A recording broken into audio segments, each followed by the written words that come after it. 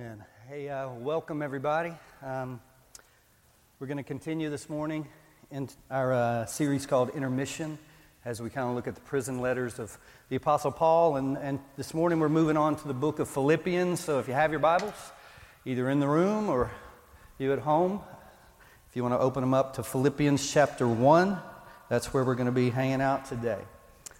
My prayer over you and your homes today is that you feel the peace of God, and that your hope would be renewed today by the power of the Holy Spirit through the working of His Word. And so let's read it together. We're going to be in Philippians chapter 1, verse 12 through 30. It's a pretty big chunk of Scripture, and so we're just going to read it all to start off, and then we'll get going. And here we go. Philippians 1:12. I want you to know, brothers, that what has happened to me has really served to advance the gospel, so that it has become known throughout the whole imperial guard and to all the rest that my imprisonment is for Christ. And most of the brothers, having become confident in the Lord by my imprisonment, are much more bold to speak the word without fear. Some indeed preach Christ from envy and rivalry, but others from goodwill. The latter do it out of love, knowing that I am put here for the defense of the gospel. The former proclaim Christ out of selfish ambition, not sincerely, but thinking to afflict me in my imprisonment. What then? Only that in every way, whether in pretense or in truth, Christ is proclaimed, and in that I rejoice. Yes, and I will rejoice, for I know that through your prayers and the help of the Spirit of Jesus Christ, this will turn out for my deliverance, as it is my eager expectation and hope that I will not be at all ashamed, but with full courage now, as always, Christ will be honored in my body, whether by life or by death. For me, to live is Christ, and to die is gain. If I'm to live in the flesh, this means fruitful labor for me. Yet, which shall I choose? I'm hard-pressed between the two. My desire is to depart and be with Christ, for that is far better. But to remain in the flesh is more necessary on your account. Convinced of this, I know that I will remain and continue with you all for your progress and joy in the faith, so that in me you may have ample cause to glory in Christ because of my coming to you again. Only let your manner of life be worthy of the gospel of Christ, so that whether I come and see you or I'm absent, I may hear of you that you are standing firm in one spirit, with one mind, striving side by side for the faith of the gospel, and not frightened in anything by your opponents. This is a clear sign to them of their destruction, but of your salvation, and that from God. For it has been granted to you that for the sake of Christ, you should not only believe in Him, but also suffer for His sake, engaged in the same conflict that you saw I had, and now hear that I still have. Let's pray together. Father, I pray that you would open up the riches of your word to us today, that you would get us inside the mind of Paul, but even more than that, the heart of Jesus. Would you show us how we're supposed to live in days like these, based on words that we just heard? As Paul wrote to the Philippian church, he wrote from a prison. He wrote from house arrest in Rome. He wrote not really knowing what was going to come next, because he couldn't control any of it, but he was trying to be faithful in the midst of it. Rather than worrying about what he couldn't do, he focused on what he could do to expand the kingdom. I pray that we would have the same mindset today. Teach us by the power of your Spirit. And we pray it in Jesus' name. And all God's people all over the place said, amen. All right, guys, this is what's going to happen this morning. I'm going to give you 4 truths from this passage of Scripture that I think pertain to going through difficult seasons of life. It could be stuff like we're going through right now on a broad scale. It could be the battles that you're facing in your own homes right now. You see, so much focus has been given to societal events and what our country is going through, what the world's going through, and all the while you're still going through your stuff, right? I mean, you still have your battles that are unique to you. I think the words of Paul, pointing to the heart of Christ, teach us a lot of things about how to walk through times like these. Okay, and so I'm just going to give you 4 of them, and just so you don't get confused, I'm going to give them to you in advance. Okay, these are the 4 things. If you're taking notes, these are the 4 things. If you're in a discussion group, a virtual small group this week, there'll be a question about each of these 4 things. Okay, are you ready? Here's the first one. This is not original with me, but it's the old cliche, there is no I in team. There is no I in team. That's going to be the first spiritual truth I want to pull out of this passage. The second one is this: rejoicing in hope makes much of Jesus. Rejoicing in hope through times of suffering makes much of or magnifies the name of Jesus. The third one is this: be careful how you fill in the blanks, because it really matters more than you realize. Be careful how you fill in the blanks, because it matters more than you realize. And the fourth one is this: there really is a gift that keeps on giving. It may not be the one you think. There really is a gift that keeps on giving, but it may not be the one you think. Those are 4 things. We're going to tackle all of them. Are you ready? They're so excited in the room. I hope you're that excited at home. Really do. Here we go. There is no I in team. We're going to focus on verses 12 through 18 as we look at this. Sorry, I got a little something in the old throat there. Man, I wish I had a cup like Brock always does, and I could take a drink, at that. He always knows exactly when to do it. Love it. No, only if it's your cup. No, it's okay. Never mind. It's not cool with just a bottle of water. Okay, here we go. There is no I in team. See if you agree with me on this. Our faith is a very personal thing, right? Your faith. You can't live on your father's faith or your mother's faith or your brother's faith. You have to have a personal faith, right? Okay, there are a lot of people relying on someone else's faith. Your faith is very personal. But that personal faith is meant to be lived out in the context of Christian community, right? That's why it's so difficult to know how to do church in times like these, when we can't gather together and we can't draw strength from one another the way that we're used to. But your faith is meant to be lived out in the context of Christian community. That means the good times, and that means the bad times. All of it. There is no I in team, because you're part of a team. You can't be one of these people that just say, yeah, my faith's a personal thing. It's just me and Jesus. I don't have much to do with the church. Have you heard people say that? I don't organize religion. That's not for me. It's just me and Jesus. Well, guess what? Jesus didn't just invite you to the party. You're a part of a much bigger story. And one of the reasons that we find so little fulfillment in our spiritual lives often is that we try to do it on our own. We try to do it on our own, and there's a bigger story being told than your story. See, this is the truth. Times like these when we suffer, it helps to know you're not alone, right? It helps to know that there are other people like you struggling with what you're struggling with. Let me tell you a really miserable place to live. Self-absorption. Self-obsession. Thank you, Kenzie. I appreciate you. Self-obsession is a horrible place to live. Do you know people like this? Are you a people like this? I'm prone to be. I think we all are from time to time when we just obsess about ourselves, right?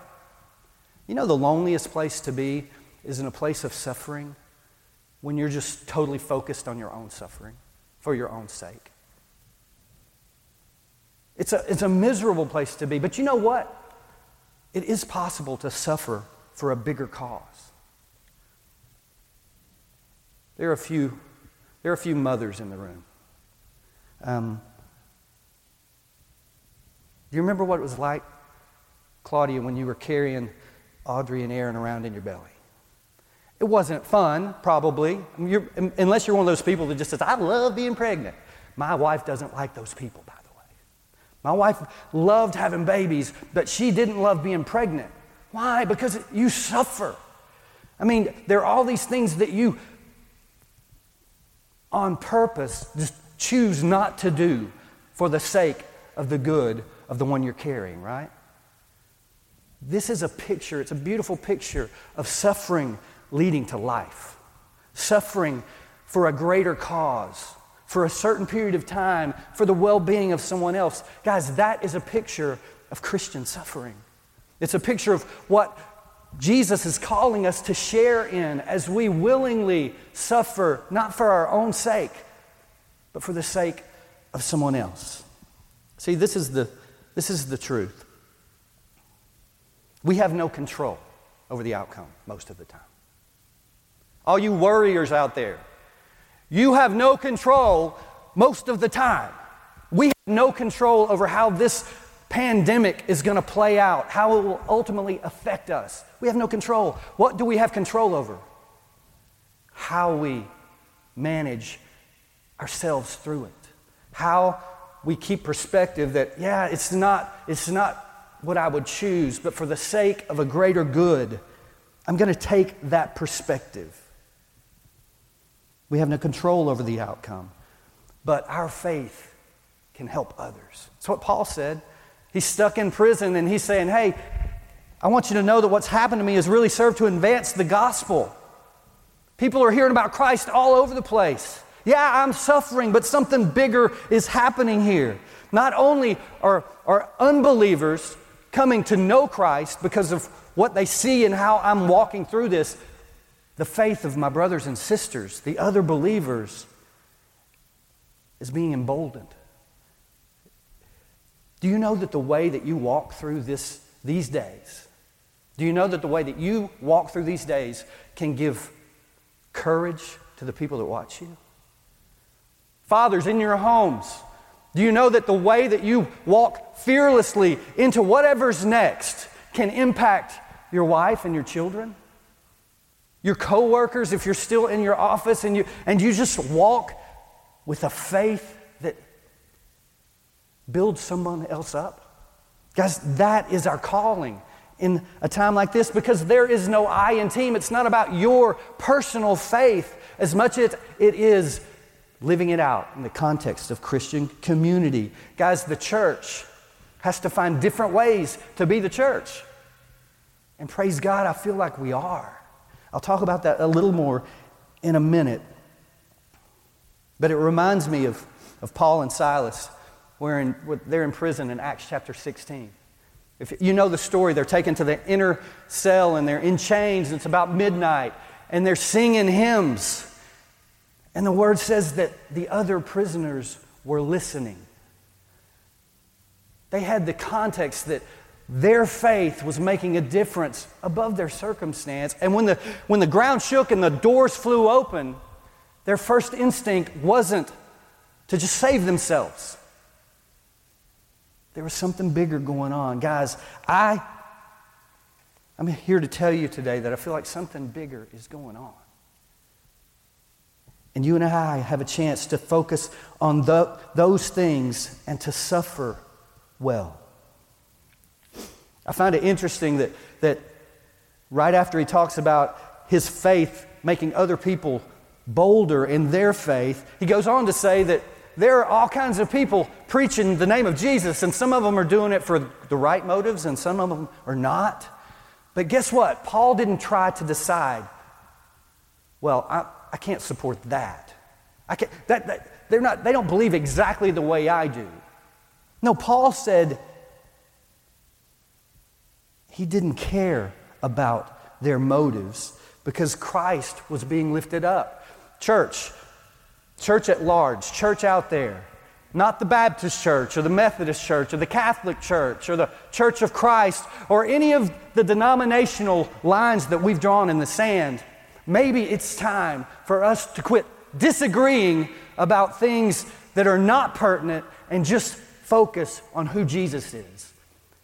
And Jesus being lifted up. I said this the other day when given the opportunity to kind of give a 1-minute sermon on TV. This idea that these days have created an environment where things that used to divide us, God is using by the grace of God to help unite us. What would happen if the church really united? If the church really just focused on the gospel and realized there is no I in team? What would this world look like if the church started acting like the church?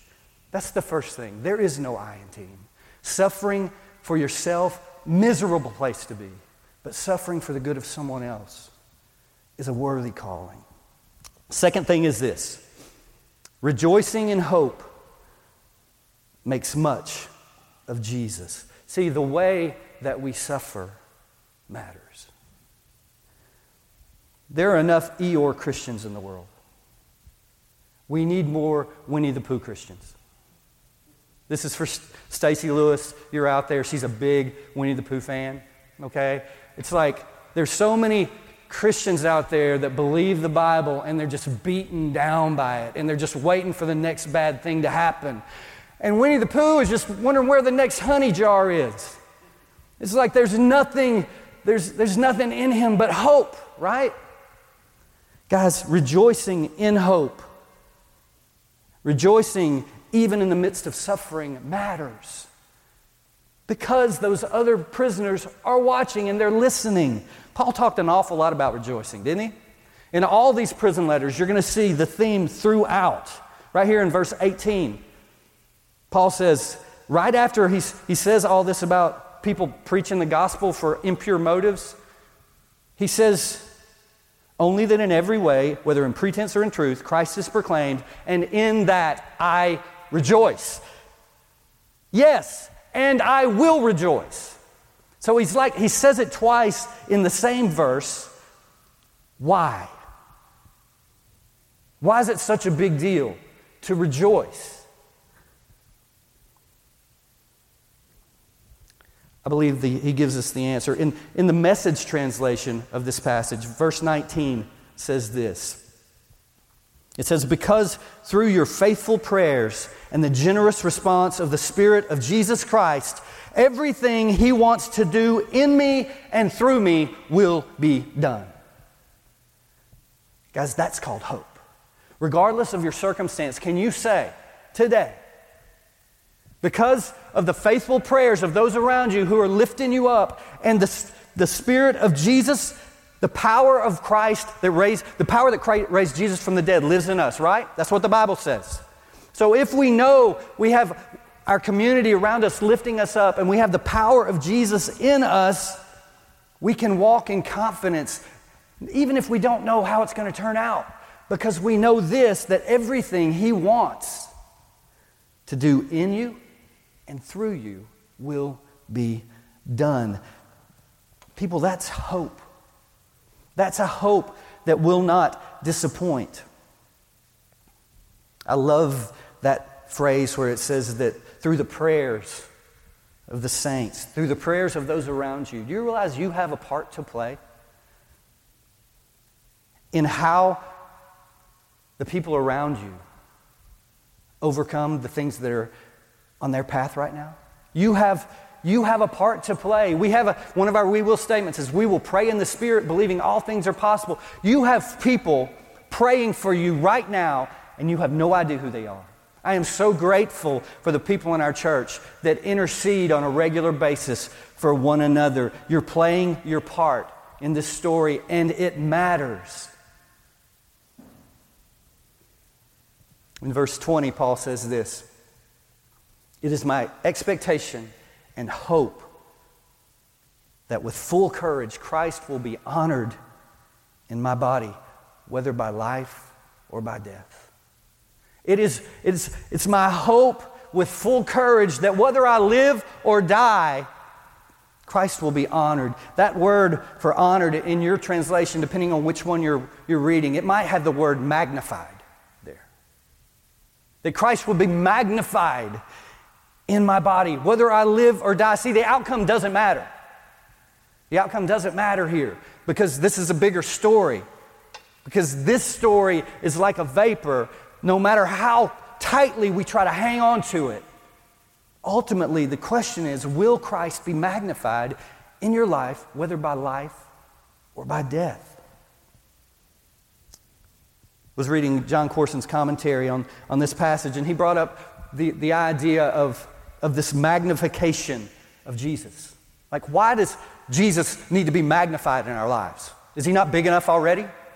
I mean, really, can we magnify Jesus? I mean, Jesus is big enough to take care of himself, right? But Corson talked about this. He talked about telescopes and microscopes.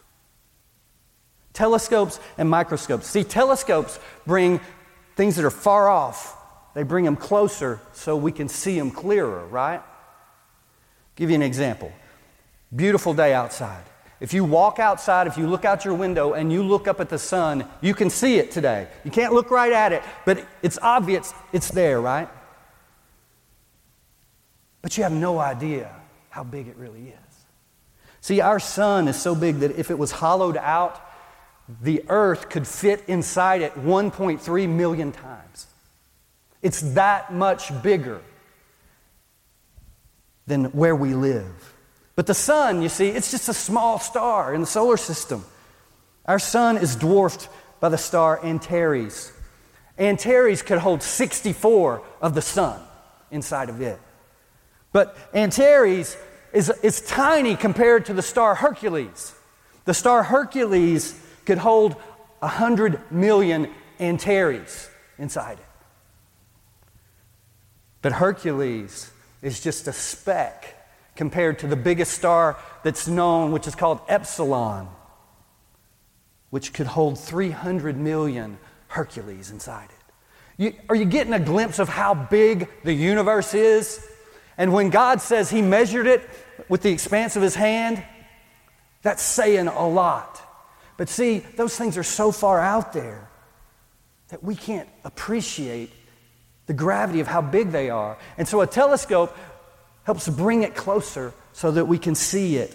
Guys, people in this world are so far away from Jesus. The last thing on their minds, the life of a believer magnifies Jesus when it brings Jesus closer to those from which he's far away. Does that make sense? What about a microscope? Microscopes kind of do the other thing. They take little small things. See, we wear these right here. When you get my age, you wear these to make little bitty words recognizable. See, in the life of a believer, Jesus is pretty small. He plays very little part because they don't think about him. They don't think he's relevant. They don't think he's substantive. They don't think he's real. Guess how they find out he's real? By him being magnified in your life. As you walk through struggles, as you walk through pain, and you do it without bitterness, and you do it recognizing there's a higher calling on your life than just this pain. See, your hope has to be bigger than your pain. When we let our pain be bigger than our hope, that's when we get in that downward spiral. We're circling the drain. Microscopes make things that seem small much clearer to see. See, the believer's body, whether you live or whether you die, whether you win or whether you lose, whether it works out for you in this life, if you're holding on to the faith that Jesus says, hey, we're citizens of a city that's not here. This is not our home. And if we live that way, whether we live or whether we die, guess what? Your body, whether you live or die, becomes the lens by which other people view Jesus. It's the lens. It might bring something that's far away, close enough for them to see it. It may bring something that seems so small and insignificant to light in a way that they realize it matters. Whether by life or by death, making much of Jesus, magnifying Jesus. It's the call on every one of your lives. If you claim the name of Jesus, then embrace this. Your faith through times of difficulty and suffering, even in spite of your suffering, magnifies Jesus so that others can see him more clearly. Our number one we will statement at Whitestone Church is simply this: we will make much of Jesus. How? By magnifying his goodness, his rightness, his faithfulness in times of difficulty. And not being like Lieutenant Dan when we just shake our fist at God No, we embrace the truth that only comes by faith. See, this theme of rejoicing in hard times, it runs all through the book of Philippians. Paul just doesn't say it once. He doesn't just say it twice. He says it over and over and over. Philippians 2, 17 and 18. He said, even if I'm being poured out as a drink offering, I'm glad and rejoice. Likewise, you should be glad and rejoice with me. Even if my life turns out to just be a puff of steam coming off the sacrifice of your faith. It's talking about Old Testament sacrificial offering, where they took a cup of wine and it was the most insignificant part of the offering. They would pour it on the sacrifice and it would just disappear. Paul says, even if my life amounts to just that, for your faith, I rejoice. And you should rejoice with me. Philippians 3:1, finally, my brothers, rejoice in the Lord. To write you the same things is no trouble for me, and it's safe for you. Hey, I'll tell you over and over again until you listen. Rejoice, because God is good all the time. And all the time, God is good. Philippians 4:4-7, rejoice in the Lord always. And again I say, rejoice. Don't be anxious about anything, but in everything through prayer and supplication with thanksgiving, let your requests be made known to God, and the peace of God, which passes all understanding, will guard your hearts and minds. You guys know that verse. It's talking about not worshiping on the mountaintop, but worshiping from the valley. Worshiping when your bones ache, when your faith is failing. That's when we're supposed to rejoice. Guys, I'm not naive enough to say, oh, that's easy. No, it can only be done in Christ. The Spirit living in you has to be stronger than your flesh. The last one in Philippians 4:10-13. I rejoiced in the Lord greatly that you have revived your concern for me. Not that I am speaking of being in need, for I've learned in whatever situation I am to be content. And then the bumper sticker verse for modern Christianity, I can do all things through Him who strengthens me. How? By rejoicing in hope, because it makes much of Jesus. That's the second thing. Third one is this. Be careful how you fill in the blanks. It matters more than you realize. What am I talking about? I'm looking at verses 21-26 right here. And verse 21 is that famous verse where Paul says, for me, to live is Christ. To die is gain. I'm wondering if it were up to you today to fill in the blanks of that statement for yourself. How would you fill it in? Be honest with yourself. This is not a time for the Sunday school answer where you just try to say the religious thing. I mean, really, for the well-being of your soul, would you be honest enough with yourself right now to say, for me, for Mark, today, for me to live is what?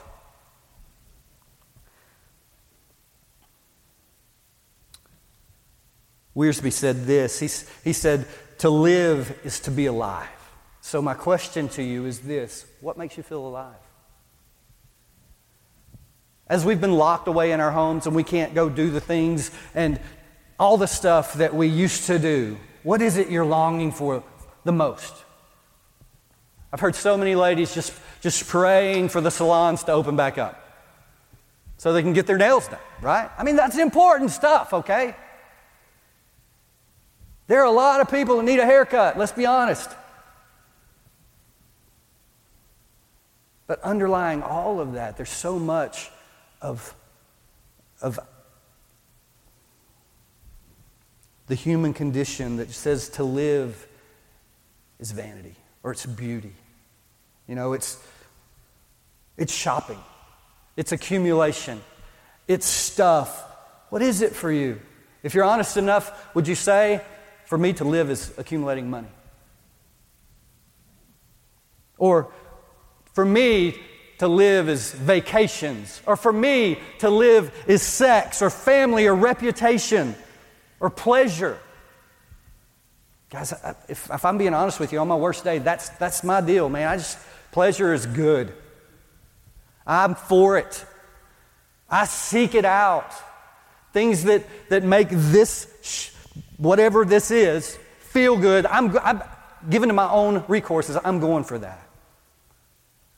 But on my best day, on the days when I'm walking in the Spirit, I don't want anything more than I want Christ. You know what that feels like? If Christ is in you, you know what it feels like to have the pleasure of God on your life and be totally aware of it.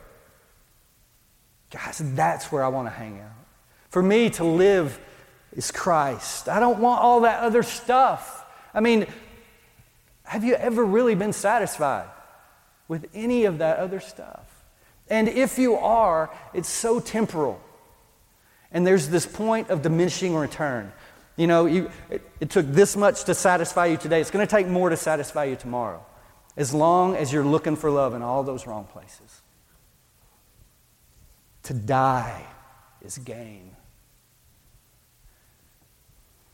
For me, to live is Christ, to die is gain. To die is what for you? When you think about death, are you afraid of it? Or I think a lot of people, especially when you're young, to die is to be ignored. I mean, you don't even acknowledge it because you think you're invincible. And as you get older and older, you realize, no, I'm not, there's some cracks in the facade here. I mean, I'm not as invincible as I once was. But there are people that just put off even dealing with it. They refuse to acknowledge it. Some people, to die is legacy. I want to be remembered. Like the ancient Egyptian pharaohs who built huge monuments called pyramids so that they would never be forgotten. And guess what? The pyramids are there, but nobody knows those guys. Guys, if you start that sentence with, for me to live is money, then you might want to finish it with, and to die is to watch my kids fight over it when I'm gone. How many families have you seen totally ripped apart, fighting over their parents' stuff? Guys, all these things, if you feel that way now, it doesn't mean you're bad. It means you're human. And you're walking in the flesh. See, Maxie Dunham in her commentary about this passage had this quote. I love it. This is what she said. To live is Christ, to die is gain. Isn't this the highest, clearest point to which our faith can take us? I mean, when you get to that point, when you can say that and you mean it, you've arrived at a place that's a pretty good place to be. She goes on to say this: when we arrive at that juncture of our spiritual pilgrimage, we will then be able to live with joyful, self-giving abandon, welcoming every bit of life and without fear of death. One of my fears about how I see people reacting in everything that's going on today is that there's so much fear about staying safe that people are forgetting how to live. See, there's a life still out there, people. And our hope has to be bigger than our fear.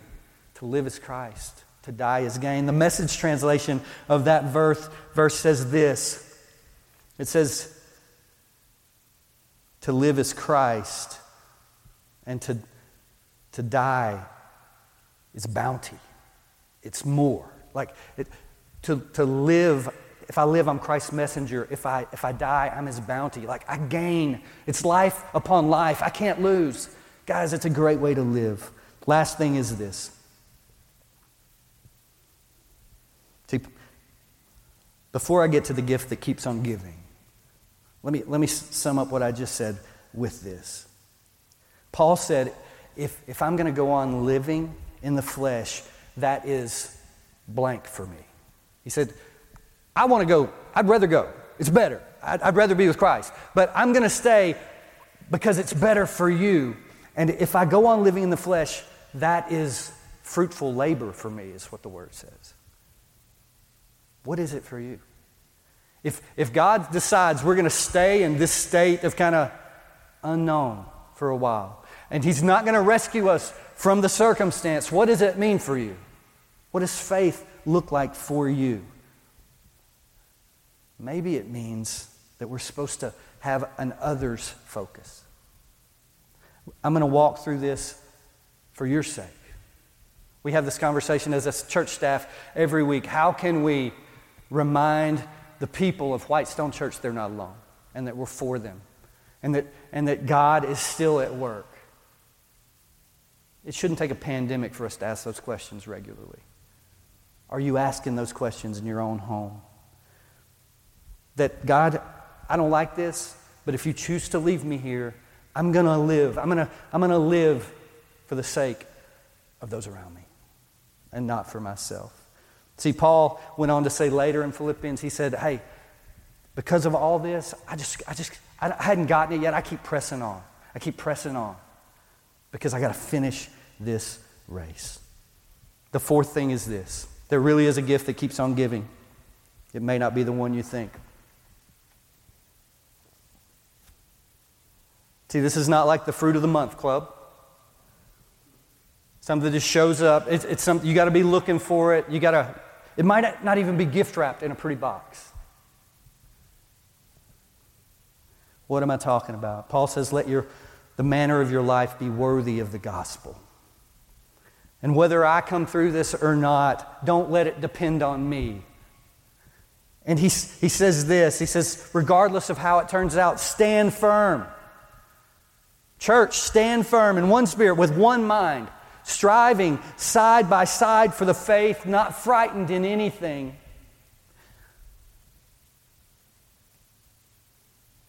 What would it look like if the church really came out of this different?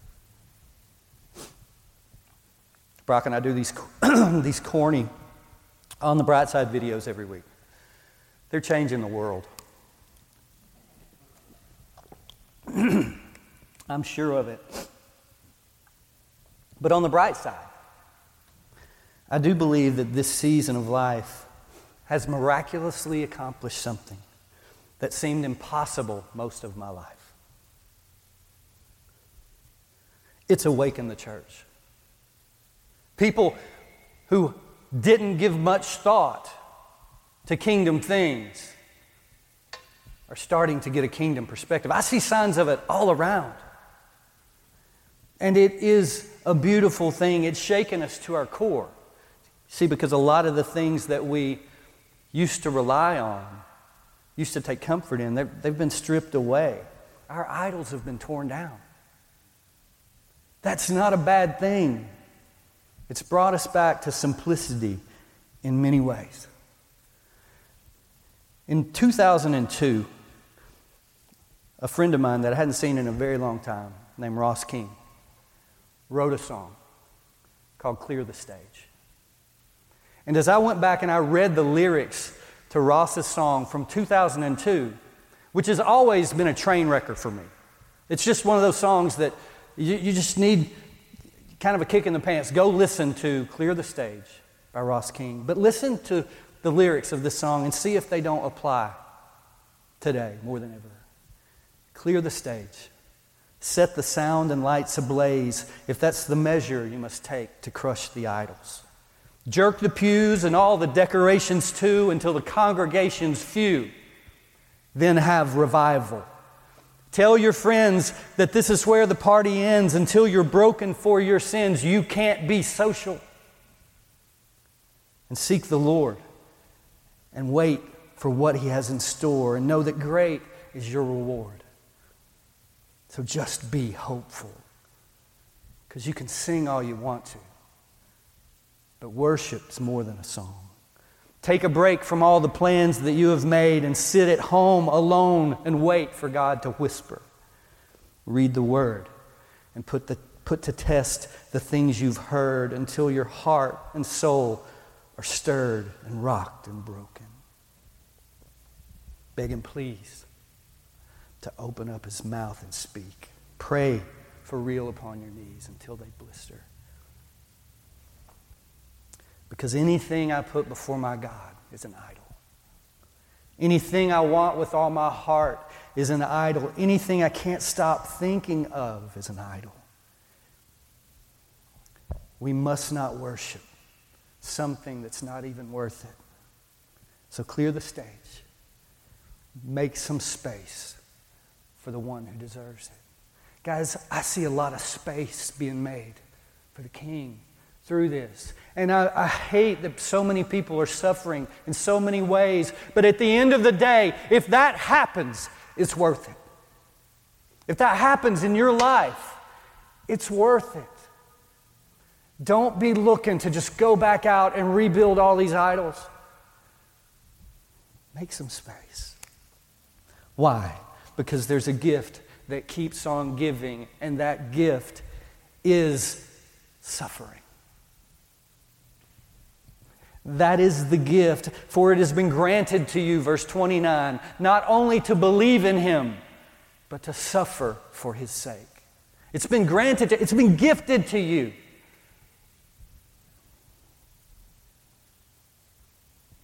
See, suffering for the sake of Christ is the only pathway that gets us to share in His resurrection. We don't talk about that a whole lot. Because it doesn't sell, right? It's not popular. But Paul says, for His sake I have suffered the loss of all things and count them as rubbish compared to gaining Christ, that I may know Him and the power of His resurrection and share in His sufferings, becoming like Him in His death, that by any means possible I may attain resurrection from the dead. The Message translation of this verse in Philippians 1:29 is this: there's far more to this life than trusting Christ. There's also suffering for Him, and the suffering is as much a gift as the trusting. Jesus said, greater love has no one than this. You lay down your life for your friends. Guys, this season gives us a unique opportunity to willingly lay down our lives for one another. And in so doing, find ourselves suffering for Jesus' sake. Pray with me. Father, I thank You for the boldness and just the fearlessness of Paul to challenge us to the very core of who we are. To make us fill in the blank for ourselves. For me to live is what? Is it Christ? God, I pray that You would become our only desire and we would do whatever necessary to find our joy in You. You've never let us down. You've never lied to us. Forgive us for feeling like when hard times come that You've let us down. Jesus, You said in this world we're going to have trouble, but how we walk through it matters. God, I pray that we would realize that the other prisoners are listening and they're watching. And I pray that other people's faith might be made stronger by what they see in Your church. Thank You for clearing the stage for us in so many ways. And now let us do something beautiful with the space. That's my prayer in Jesus' name. Amen.